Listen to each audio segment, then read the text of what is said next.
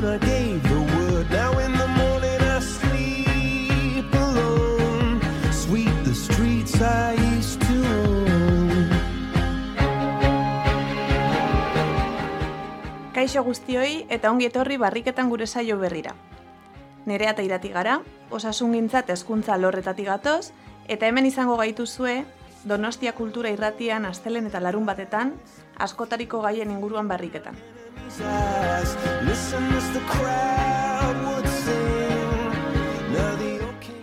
Podcast plataformetan eta irratia.donostiakultura.eus webgunean ere izango gaituzue. Mila esker guentzuten ari zareten guztioi.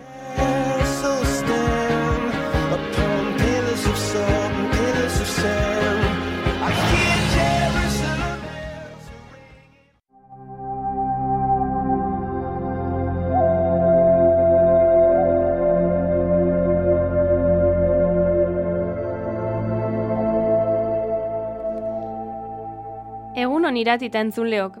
Berriro elkartu gara gaurkoan, beste berriketaldi baterako. Aurreko saioan zintzilik geratu zen gai bati buruz arituko gara gaurkoan. Gogoan izango duzuenez, ikasketen inguruan aipamen txiki bat egin genuen. Eta honi lotuta gaurko gaia jorratuko dugu, adimen edo inteligentzia anitzak. Hori da.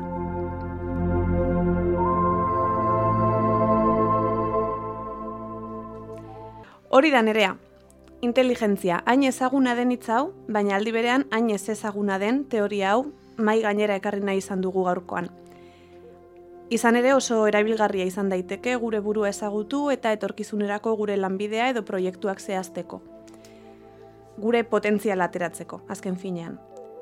Teoria guzti honek oinarri bat dauka eta goazen poliki-poliki hori ikustera.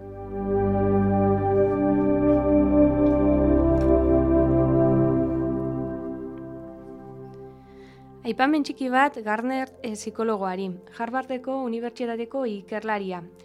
1983 urtean, adimena edo inteligentzia sakonki ikertzen hasi zen eta adimena arazoak konpontzeko gaitasuna zela adierazi zuen. Horrela definitzen zuen, arazoak konpontzeko gaitasuna. Gaitasun hori, neurri batean giroak edo testuinguruak pertsonari ematen dizkion aukeren araberakoa da, eta hezkuntzaren bidez sustatu edo garatu daitekela dio psikologoak. Badakigu haur guztiek ez dituztela aukera berak izan bere gaitasunak hobetu edo sakontzeko. Haur batzuek nekez izan dute aukera eskolara joateko, eta beste batzuek aldiz, eskolara joateaz gain, eskolaz kanpoko ekintza asko egin dituzte eta eskolan errefortzu beharra zeukaten alderdietarako baliabidea jarri zaizkie eskolatik kanpo ere. Hala ere, adimena ez da bakarra. Gardnerren iritziz, adimen anitzak baitaude. Pertsona guztiengan, mai handiagoan edo txikiagoan, baina pertsona guztiengan. Eta pertsona bakoitzak gehien garatu dituen adimenak aztertuta pertsona horren indarguneen edo ahulezien, puntu on eta txarren radiografia bat aurki dezakegu.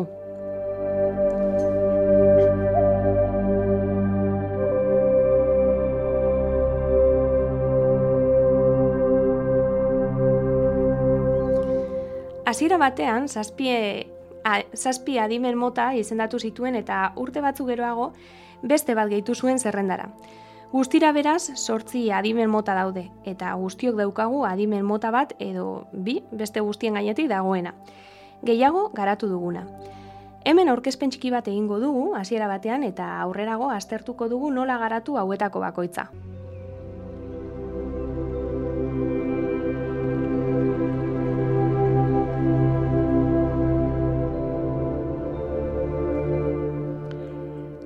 Lehenengo adimen mota, hizkuntza adimena dugu.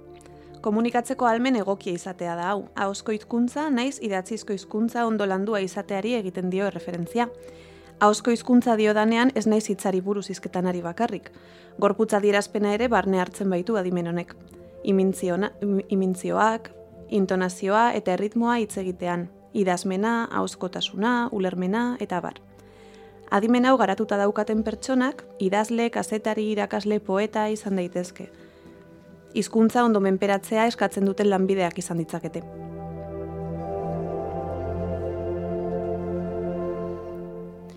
Bestalde batetik, adimen logiko matematikoa dugu, eta problema matematikoak edo logikoak ondo basteko gaitasunari buruz ari gara adimen mota hau aipatzerako orduan, ez? zientzialariek, ingeniariek, ekonomilariek, adimen mota hau oso garatuta izan ohi dute. Hirugarrenik, adimen espaziala dugu. Adimen mota hau garatuta daukaten pertsonek, objektuak ikuspuntu edo perspektiba desberdinetatik behatzeko erraztasuna dute. Hemen koka ditzakegu diseinatzaileak, arte munduan lan egiten dutenak, eta bar. Beste adimen mota bat, adimen musikala da. Musika instrumentua jotzeko erraztasuna alduzu, edo abesti berriak erraztasunez jo edo konposa ditzakezu. Motako galderak dira adimen mota hau deskribatzen dutenak, ez? Musikari edota dantzariek adibidez oso garatuta izan ohi dute adimen mota hau adibidez.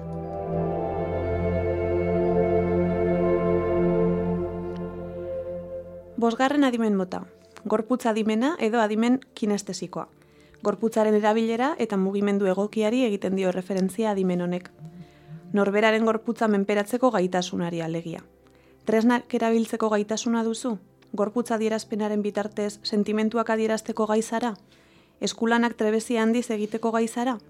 Hala bada, hau da zure adimen mota nagusi bat. Dantzari, kirolari, sukaldari, aktore, sortzaile plastiko edo medikuak, kirurgialariak batez ere, sar ditzakegu multzo honetan.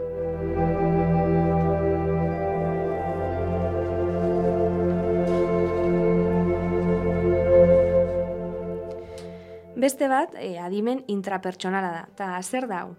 Izenak dioen moduan, pertsona baten barne munduari lotutako adimena da. Bere barne mundua ulertu eta kudeatzeko gaitasuna duten pertsonak sartzen dira multzo honetan. Sentimenduak eta emozioak ondo ulertzeko gai dira eta hausnarketak egite dituzte hortik abiatuta. Eguneroko bizitzarako funtsezko adimena dugu hau, eguneroko erronkei hobeto aurre egiten laguntzen baitu.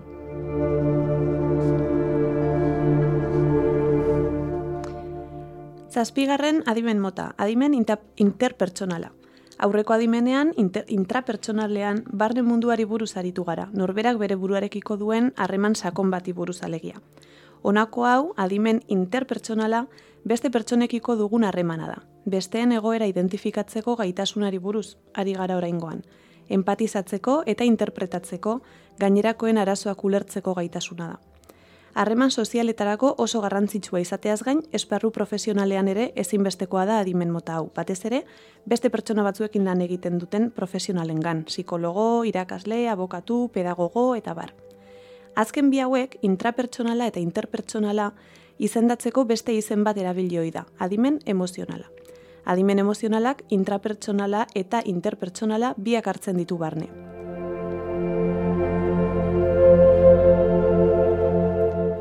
Gai hau sakona denez aurreragorako utziko dugu, beste saio baterako, adimen emozionalarena.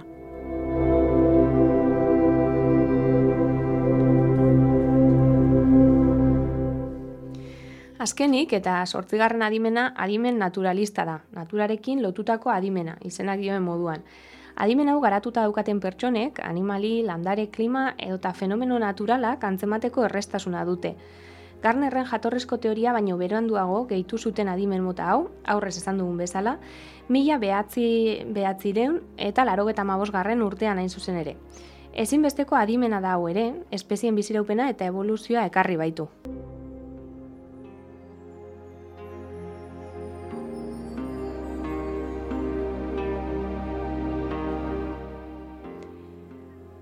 Behin adimen motak aztertu ditugula, zuetako askok galdera bera izango duzue buruan segurazki.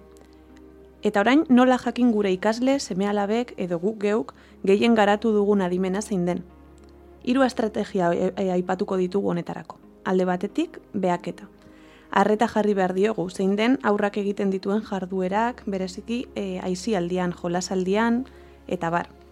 Eskolaz kanpoko jardueretan ere zeintzuk diren gustora edo bere borondatez egiten dituenak.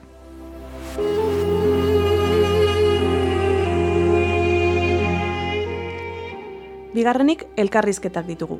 Aurrari zer gustatzen zaion gehien galdetzea garrantzitsua da. Zer egiten duen ondoen, trebetasun bereziren bat ote duen, zertan ematen duen denbora gehien, eta bar. Azkenik, probak ditugu. Hezkuntza psikologoek testak dituzte eskola eremuko inteligentzien profila baloratzeko.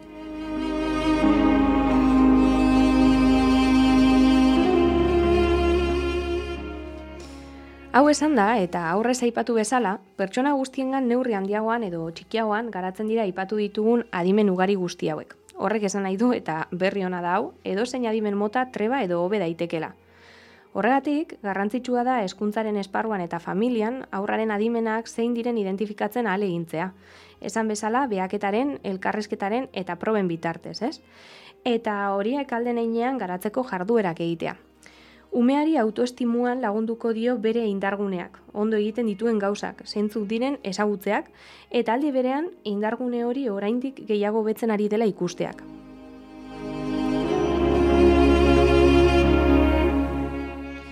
Garrantzitsua da hala ere, haur bakoitzari adimen mota desberdin guztiak lantzeko aukera ematea. Horrela ezagutuko ditugulako haurraren benetako interesak. Beraz, orain galdera ondorengoa da. Nola landu gure gaztetxoekin inteligentzia anitzak?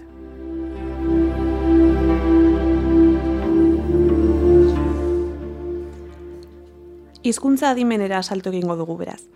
Hizkuntzak ikastea ikastetxeen kurrikulumaren barruan dago, dakigunez. Euskal Autonomia Erkidegoan adibidez gaztelania, euskara eta atzerriko hizkuntza bat edo gehiago ikasten dituzte ikasleek. Hala ere, ezagutza horiek batzuetan ez dira praktikan jartzen komunikazioan. Hizkuntza irakasleena izen aldetik, iruditzen zait azpimarratzekoa dela hori. Komunikazioa sustatu beharko litzateke hizkuntza gaitasunak behar bezala lantzeko. Eta kontuz, ez dugu ahaztu behar hizkuntza gaitasunak diogunean, ama hizkuntzari ere egiten diogula erreferentzia. Ezinbestekoa da ama hizkuntza ondo ezagutzea atzerriko hizkuntzak ere ondo ikasi ahal izateko. Oinarri linguistikoa ondo sendotuta izatea alegia. Horretarako landu nahi dugun hizkuntza eguneroko bizimodura aplikatzea komeni da, bai ikasgelan, bai etxean.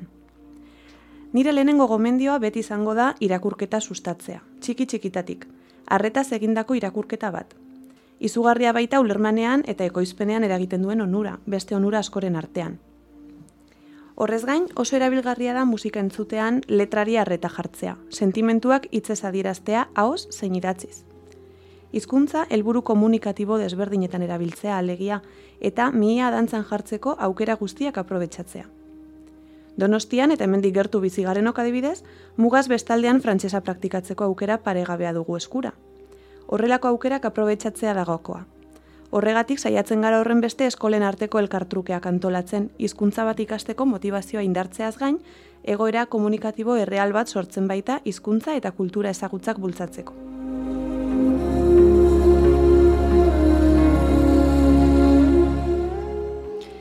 Adimen logiko matematikoaren inguruan zer?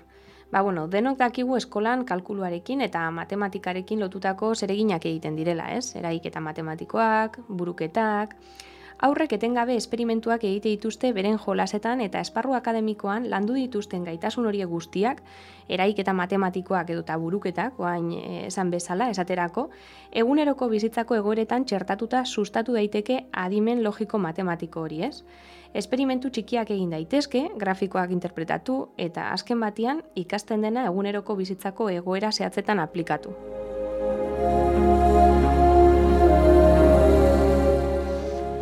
Adimen espaziala garatzeko, aurrei sormenerako materialak ematea komeni da. Aurrez zehaztutako ereduak erabiliz eta sorkuntza librea ahalbidetuz. Eraikuntzak, puzleak, kruzigramak, objektuen manipulazioa, mai jolasak, eginez lor daiteke adimen espaziala lantzea, hainbat motatako piezak, materialak, tamainak, koloreak eta formak erabiliz. Beste aukera bat aurrekin txangoak egitea da, espazioaren irudikapena eta orientazioa garatzea, mapak edota planoak interpretatzeko jarduerekin.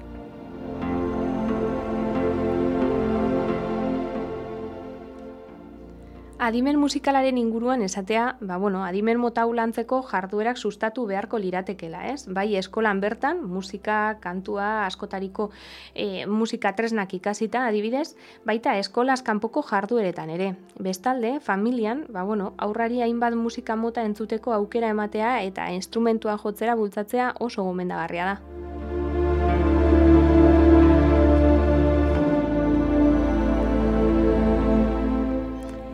Gorputz adimena eta adimen kinestesikoa aipatuko dugu oraingoan. Aurrek helduen izaera imitatu behar dutela eta gelan eta etxean geldirik egon behar dutela dioen ideia orokor horri aurre egin behar zaiola uste dugu. Kirolak, antzerki jarduerak, dantza jarduerak, mugimendu jolasak eta eskulanak egitea aukera onak dira, adimen hau garatzen ikasteko.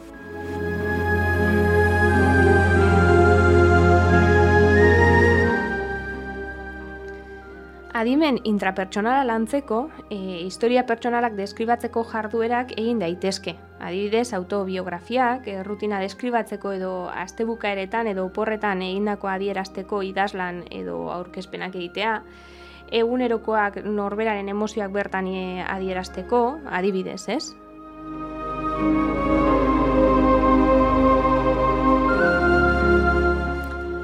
Adimen interpertsonala lantzeko aldiz, aurrei helduekin eta beste haur batzuekin sortutako gatazka egoerak konpontzen ikasteko aukera eman behar zaie. Baliabideak irakatsi behar zaizki horretarako. Joko kooperatiboen bitartez, rol jolasen edo elkarrizketen bitartez, edota istorioen bitartez landu daiteke adimen interpertsonala.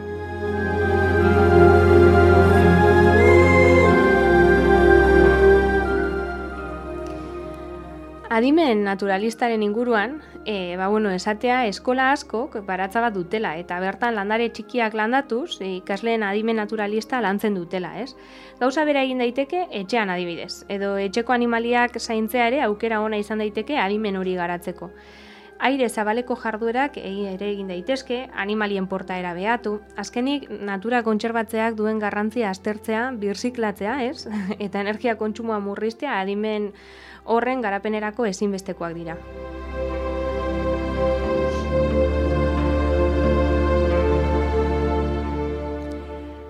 Teoria honetatik atera ditzakegun ondorioak asko dira.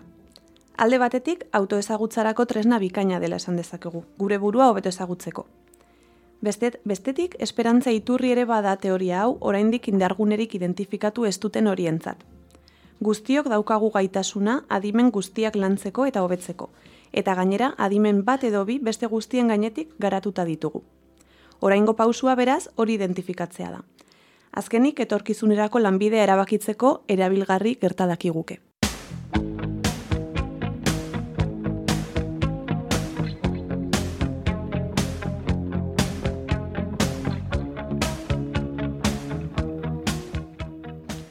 Bueno, hau esan da, bukatutzat emango dugu gaurko saioa ez da irati. Hori da, bai. Espero dugu gustora entzuten egon izana. Gogoratu informazio hau errepasatu nahi baduzue, gure webgunean edota Spotifyen aurkituko dituzuela gure saio guztiak. Gabonak tartean direla eta hurrengo urtean egongo gara berriz zuekin. Gabon ona kopa dizkizuegu, ondo bukatu eta hasi urtea. Hemen uzten dizuegu The Police taldearen abesti bat.